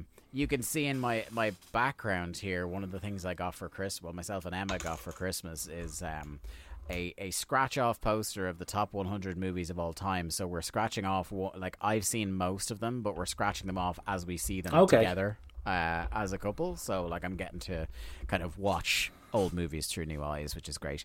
But huge fan of cinema nonetheless. One of the tropes I really love in like coming of age movies or things like that is the try on montage in a comedy movie where they try on a bunch of different outfits. And this is what we get from Kanyon and Raven. They arrive at the shop that Kanyon describes as Versace, and Raven is like, Raven calls him a maroon and says it's Versace, which is great because it also implies that Raven often shops at Versace. They do a try-on montage. My only complaint about this segment is it should have been 3 minutes longer. Oh yeah, they could have got so much more out of this. Yeah, so they do the bits where he's coming out in various new duds and he's doing different poses, and they do the one like skit where they open the curtain too early and he's in his boxers and he's like covering up. Really funny stuff. And the two of them, like with their giant Versace bags, walk out really happily and then head upstairs to somewhere else. Absolutely loved this little bit, but like I said, it should have been 2 or 3 minutes longer. Our next match, Disco versus Gentleman Chris Adams. Lee, like I know this guy. Like I think is it 2 years later he dies. I Chris thought Adams was looking really rough on this show. Yeah, I thought it was a lot sooner than 2 years that he dies, but yeah, no, he's in rough shape. He's not looking good. I mean, is this the third time we've seen him on the Run of Thunder? Third or fourth. Like he was on the he dies in 2001. Oh, 2001. Okay. Yeah. Yeah. No, he seems to get progressively worse every time we see him. Yeah. From a guy who, like, I'm not saying he looked $1 million because he was in the first ever Thunder match against Randy Savage, but he definitely looked like a TV ready professional wrestler.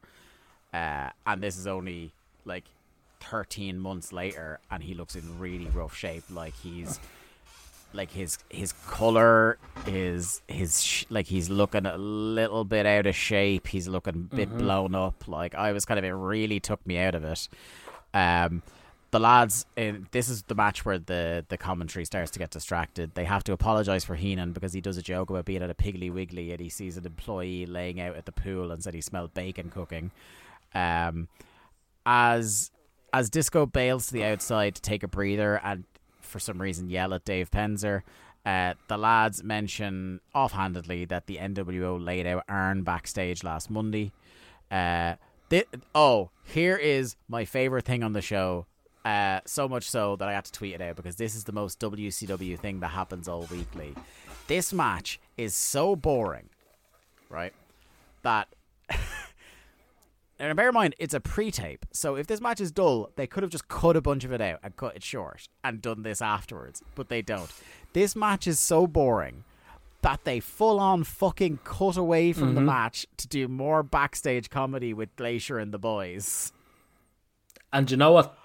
I've never seen anything like this in my life. No, I've never seen anything like it where they just full on cut away from a match. Like normally they'd have it like picture in picture. No, they just cut away. Yeah, and that's what they did at first. They did double screen for like a second. I was like, this is weird.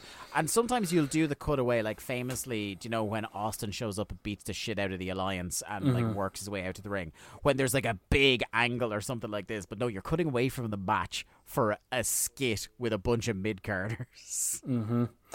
And you know what? Arguably, the skit backstage was better than the match. Definitely was. Because he's selling his helmet, and then Kat is like, I want your eye. It's like, what do you mean you can't have my eye? And he goes, and they eventually negotiate each other. He goes, okay, you can have the eye. Pops out the contact, and he goes, do you know what? I'll throw in a free bottle of saline with that. Who knew that Rocket from Guardians in the Galaxy was inspired by the cat in 1999? Yeah. Yeah, well, I knew deep down. And this is where I wrote in my notes. I was like, I can't believe this match is so boring that they just fucking bailed on it. Like, they could have done this any other time in the show or just not done the skit or just not shown the match on air. But it's like they made a point to tell you, essentially, the match is so boring we can't pay attention to it. That tells you just how bad this match was. I mean, you've classified me as the Disco defender on the show. Yeah. Disco doesn't annoy me half as much as he does you. Like, he's fine as a character, I think. Like, he serves a purpose. And he has actually got better as a wrestler in the year we've been doing the show. But, like, yeah, you've even heard me on occasion give him props. This is bad. This is real bad. This is real bad. And I love blaming Disco for all the faults in the world, but I can't put it at him. Because even within 3 minutes here, Chris Adams is sucking air. Like, he is blown up. He goes for a super kick. Disco pulls the ref in the way. Adams puts on the brake. Kind of Disco ducks out from behind the ref, kicks him in the knee, hits Chartbuster and wins. And then Disco does a military salute into the hard cam. Okay. Next up, we have Tori. Tori brings you into her room, which... they try their best not to show on camera, is a twin room. So you see two separate beds in the room, which is great. She makes you sit down. She said she'll be right back. And then that is the last we see of Tori this whole night. So we have cut to Tori 4 different times. And it's like I don't know about you, but the way I read these segments, I thought it was building to who she was in cahoots with, who she was shacking up with, and they were going to show you at the end of the show. It's like, oh my god, she's involved with this wrestler, and you know she's going to be coming out as this guy's valet. That's what I assumed, because that seemed to be the way this whole thing was going. But like now, again, because it's WCW, they may well just do another 4 or 5 segments like this on Nitro and actually pay it off. Who the fuck knows at this stage? But like, I was like, when the show ended, because when they did this and then the main event started, I was like, whoa, that's weird. They're going to show like the culmination of the Tory thing at the very end of the show. It must be a big name. And then they just don't. Yeah, well, at this stage, I can only assume that it's Alex Shelley. Any particular... I mean, look, we've all seen Paparazzi Productions. This is shot very similar. Yeah, okay. Well, that's our head canon until Tori tells us otherwise. Then we get Gene Okerlund, who is in a spicy mood, here to talk to Kidman. He asks why Chavo let him down yet again. Kidman is like, no, we're pals. And Gene is having fucking none of it. He's like, no, this dude is undermining you constantly. And Kidman says, no, it's just miscommunication. We're really good friends. We've had some great matches, and now we're a tag team. We have an understanding. Chavo comes in, and he's just like, hey, what are you talking about? And Kidman's like, oh, no, it's fine. You know, and Gene turns to Chavo and goes, this guy says it's all your fault, basically. And Chavo's like, what? Dex Kidman. I said, you know whose fault it is? Yours. And walks off. And I was like, did Gene Okerlund just manufacture a feud between these guys? Well, I mean, Gene has to keep things fresh on the hotline, so... Yeah, because I thought what Chavo was going to say when he floored him was, you're damn right I did it on purpose. Yeah, but no. So, like, Gene Okerlund has turned Chavo heel. Yeah. Gene at the start of the segment was like, Chavo's a piece of shit. He's awful in the ring. And Kidman's gone, no, he's fine. We're friends. And then he just buries him. He's just like, God, Chavo, this guy thinks you're a piece of shit. Yeah. This is like, you know, this is like the WCW version of the Milhouse Nelson Guess Who Likes You thing. So now, like... Kidman is inexplicably getting carted off in an ambulance over a misunderstanding. We get a very 1999 styled Bam Bam and Goldberg video package, but again, I think this does a really good job. It makes Bam Bam look like a fucking monster, and I love it. Really good, Just like really good production. Of him killing people. Yeah, really, really good. Raven and Canyon, they're now back from the club. I think it was the Gold Room. It was the Gold Club, Club, they had like a wasn't it? montage. The Gold Club, yeah, that's it. So they had a montage of them hitting various different night spots, but then when they get back to the house, it's still later that same afternoon because it's broad daylight when they're back in the house. And Mrs. Raven is just back from her board meeting. So I don't know what sort of timey-wimey shit the two lads were doing. That Ferrari must be fucking fast, I'll say that much. So she's back and she's talking to them, and Raven says the witch is back. Somehow it's daytime again. She says to Scotty that WCW called and they want him back to work. Us viewing Thunder, I think we were unaware until this very moment that WCW had apparently sent him home. I thought he was just moping of his own volition. Obviously, they got sick of us moping around the back and sent him home. Yeah, I guess so. And then in another sign that like they clearly don't, that the other characters can't hear Raven Zach Morrising down the camera. He is right beside his mother, looks down the camera and said she ain't too bright, but walks off, and we are to assume that Raven will be returning to television promptly. We then see, I don't know, were you as horrified as I was by this, Lee? We go back to Nitro and we see Roddy Piper winning the US title. I was like, whatever we say about how like Brett can still have some good matches at this stage health-wise, but like whatever hope we have of getting a stellar Brett match, we have zero hope of getting a good US title match with Roddy.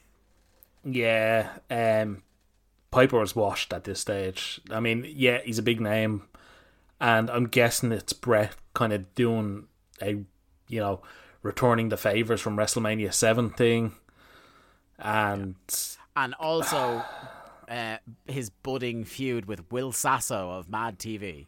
Yeah. Why? Yeah. It looked so low rent. Like, again, you know, all respect to Will Sasso, who was like, I have found entertaining in things and was definitely a very entertaining early comedian on Vine. Remember Vine? But holy shit, compared to like last year, it was like Dennis Rodman, Karl Malone, Jay Leno. These were the stars that were coming in. Fucking one of the early episodes of Thunder, you were talking about how Roddy Piper was on Walker Texas Ranger with Chuck Norris. All this sort of shit. The lads are on MTV, and now, you know, God bless him, but you've got Will Sasso here in the front row. It's not quite the same level. No, it's really not. Yeah, it's just fucking. It's real bad. It's just. Yeah.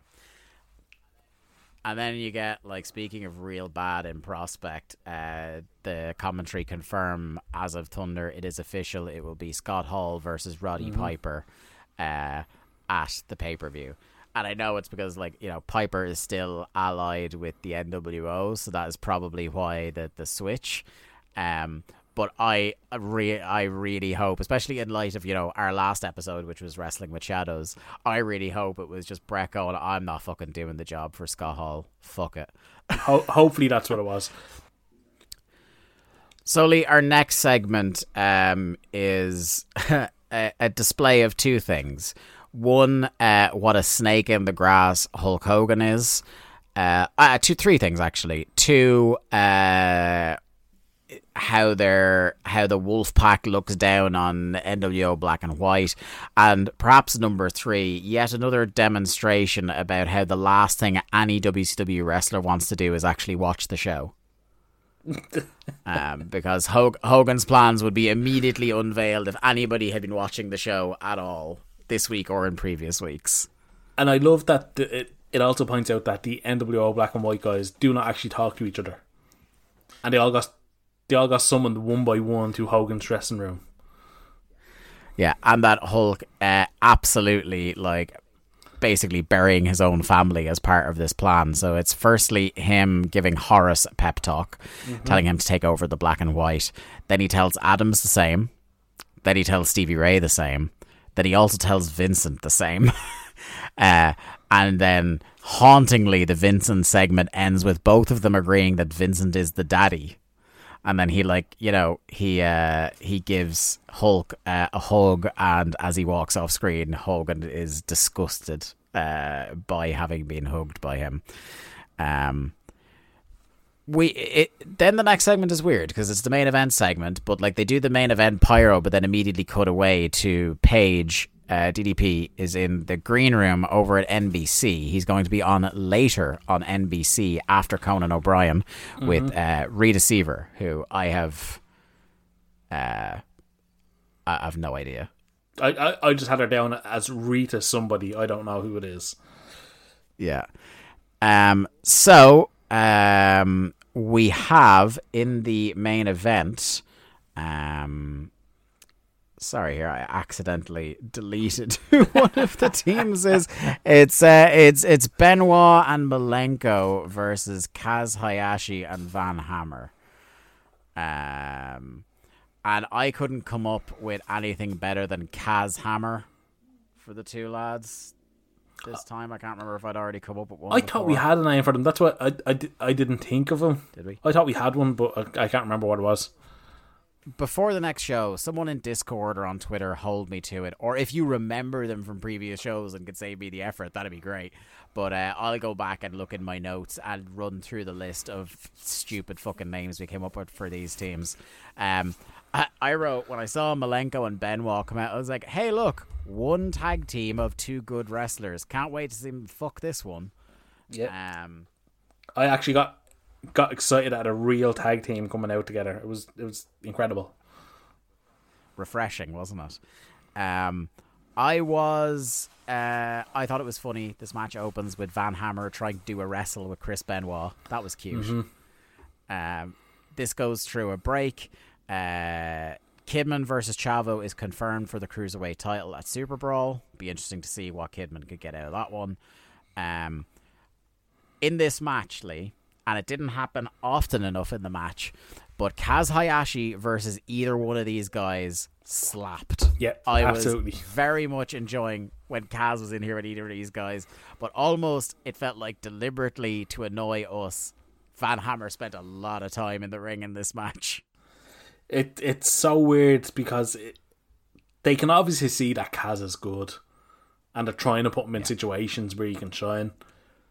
But then, they team him up with Hammer. I have always thought to myself, Lee, Kaz Hayashi is the father Larry Duff of WCW. He's tremendous fun. And this was very much demonstrated in this match. Outside the ring, where fans they beg Benoit to smack Hammer off the fence, and he just stares at them. He can hear them go, they're shining up the fence real nice, and then he just turns around and throws them back into the ring. I laughed. And then you hear at most 3 men go boo as he throws them back in. To be fair, knowing what we know, I wouldn't have booed Chris Benoit. No. As they get back into the ring, this is the point where I realised that 2 hours of being in a recording booth after this show was taped was too much, and the 3 lads have become completely untethered on commentary. They are not focused at all. This is where you mentioned it earlier on, but Heenan mentions that he is going to be named manager of the century. Tony, who is in dismay at this whole thing, that Brain and Today are just bantering back and forth. When the manager of the century comes up, Tony is fucking disgusted, and that's where he says, "Do you think Hogan or Flair would be the wrestler of the century?" And he goes, "Well, do you know what? If they're going to name you manager of the year, I have no idea who they'd name wrestler of the century." I was like, that is I know you're doing it for kayfabe, but come on, Heenan. If he's not manager of the century, he's up there. Do you know what I mean? You can give him a bit of credit, even if you still hate the man. Yeah.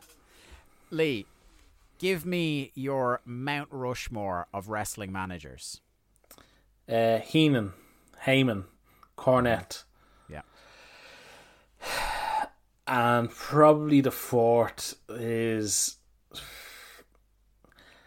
Oh, God. I love JJ with the Horseman. Yeah, I'd probably go with JJ. I like JJ with the Horseman. JJ. Do you know who was an underrated one I loved, but it was because he was doing it during a title reign of a guy that I did not want to see for a single second longer as champion? Flair, when he was Triple H's manager. Yeah, he was good. I really liked Flair. Was the part of the act I really liked. Again, my favourite Flair as a manager moment of all time was in that horrendous Elimination Chamber match where they just killed Goldberg dead after letting him be actual Goldberg for a few minutes. The bit where Flair is holding the individual pod shut with his feet and he's balanced up on the thing and he's just flipping Goldberg off. What a visual. I would say Flair's best moment in that run was the WrestleMania skit where he's on the donkey. Yeah. So what were your 4 there again? Heenan, Heyman, Cornette, and JJ. Where would you go on? Because I know we've had the discussion about the different, is a certain person a manager or a valet? My 4th, because the first 3 you've named there, couldn't disagree with one bit. What about Sherry? Sherry was more of a manager than a valet. Yeah, she was. And I loved Sherry. And that list of people she managed, and she made them all better. Yeah, no, that's a great show. But yeah, it's that thing of where does a valet become a manager, and I think the other 4 are traditional managers in the sense that they managed these wrestlers and got them places, whereas Sherry may have just been there with them. Kind of, it's kayfabe, but whatever. Yeah. Yeah, an interesting one. Let us know on the Twitter or the Discord who are some of if you have other nominees for your manager Mount Rushmore. I'd like to hear it. Basically, this match just ends. Horsemen get the numbers game on Kaz. Van Hammer kind of taken out of the equation on the outside of the ring. Benoit gets the crossface in, wins, and again, I was expecting either the payoff of like Glacier selling his gear, or the payoff of like who was Tori Wilson going into the hotel room with. And so when the actual credits came up, I was like, "Oh, yeah, it's just over." So it's one of those feelings where it's just like, I thought I wasn't looking at the progress bar at the bottom. I thought, oh, there's going to be like a postscript to this. There's going to be something happening. And then it just ended. And I was like, oh, okay. Yeah. Right, I guess. What do you think of that match, though? I don't. Didn't go too long. It was fine. It only went about 8 minutes. It was grand. I mean, yeah, I could have done with more Kaz versus the lads, but sure. Look, you take what you can get on these shows sometimes. Yeah. And again, look, we've got 2 years left of WCW, and hopefully in the year that we have left with Benoit and Malenko before they jump ship, hopefully there's a singles match we get to see between Kaz and either one of them at some stage, because it has like high potential to be a lot of fun. Lee, your final thoughts on the show, and who were your big winners and losers for Thunder episode 50? I thought that was a fun little show. It kind of breezed by. I watched it all in one sitting. There was no kind of stopping and starting and wishing for death halfway through the show. Yeah, which we have had recently. Oh yeah, we have. Winners and losers, I thought Disco and Chris Adams both just looked fucking horrendous after that match. Winners, and again, not Disco's fault this time for once. Yeah, winners. Flash LaRue had a fun little debut. Yeah. There was no major standout winner for me in the show. No, but I do want to, again, until the last match, say how refreshing it was to have the commentary team like focused on the action in the ring and building the pay-per-view at appropriate times in the commentary, rather than seeming that they absolutely couldn't be fucked watching it. Because, again, what that does, and we all know from trying to watch modern WWE, is that when the commentary team tacitly communicates to you that they don't give a fuck, well, why should you then? Exactly. You know? So yeah, our final bit, the finish counter, brought to you by Ludwig Borger. We had 5 matches on this show, 2 clean finishes, 1 interference leading to a finish, and 2 miscellaneous shenanigans where a bit of like a weaponry or something like that leads to the finish instead of it just being straight up clean. So pretty decent return, no DQ count out, and again, we will always enjoy a Thunder where there wasn't a single NWO run-in leading to a finish. That might be the first time that hasn't happened at any stage on a Thunder in a year. It's one of the first. It's one of only a few times it's ever not happened in a main event, but it might be the first time it's ever happened on a whole Thunder. Very possible, actually. Yeah, now that you say it, that there was very little NWO stuff throughout the show. Yeah, just that there was just that one segment with Hogan, and that was it. Very refreshing. Very refreshing. Right, that's it for our debut episode of Days of Thunder on the VOW Podcast Network. If you are not familiar with the release schedule of the show, I may have mentioned it up top, but we post shows once every 2 weeks on a Thursday, so you can look forward to us coming back then. Until then, everyone, stay safe. Thanks for joining us. We look forward to talking to you again soon. Bye-bye. Thanks everyone for listening to another episode of Days of Thunder. Days of Thunder was produced by Lee Malone and edited by me, Dave Ryan. To keep up to date with the show and find all the ways to listen to us, you can follow us on Twitter at WCW Thunderpod or click the Linktree link in our Twitter bio or in the show notes. I am at The Day to Dave on Twitter and Lee is at Malone_713. Days of Thunder is a part of the Voices of Wrestling Podcast Network. Follow the VOW network anywhere good podcasts are sold for more fine podcasts than you can shake a stick at. Thanks.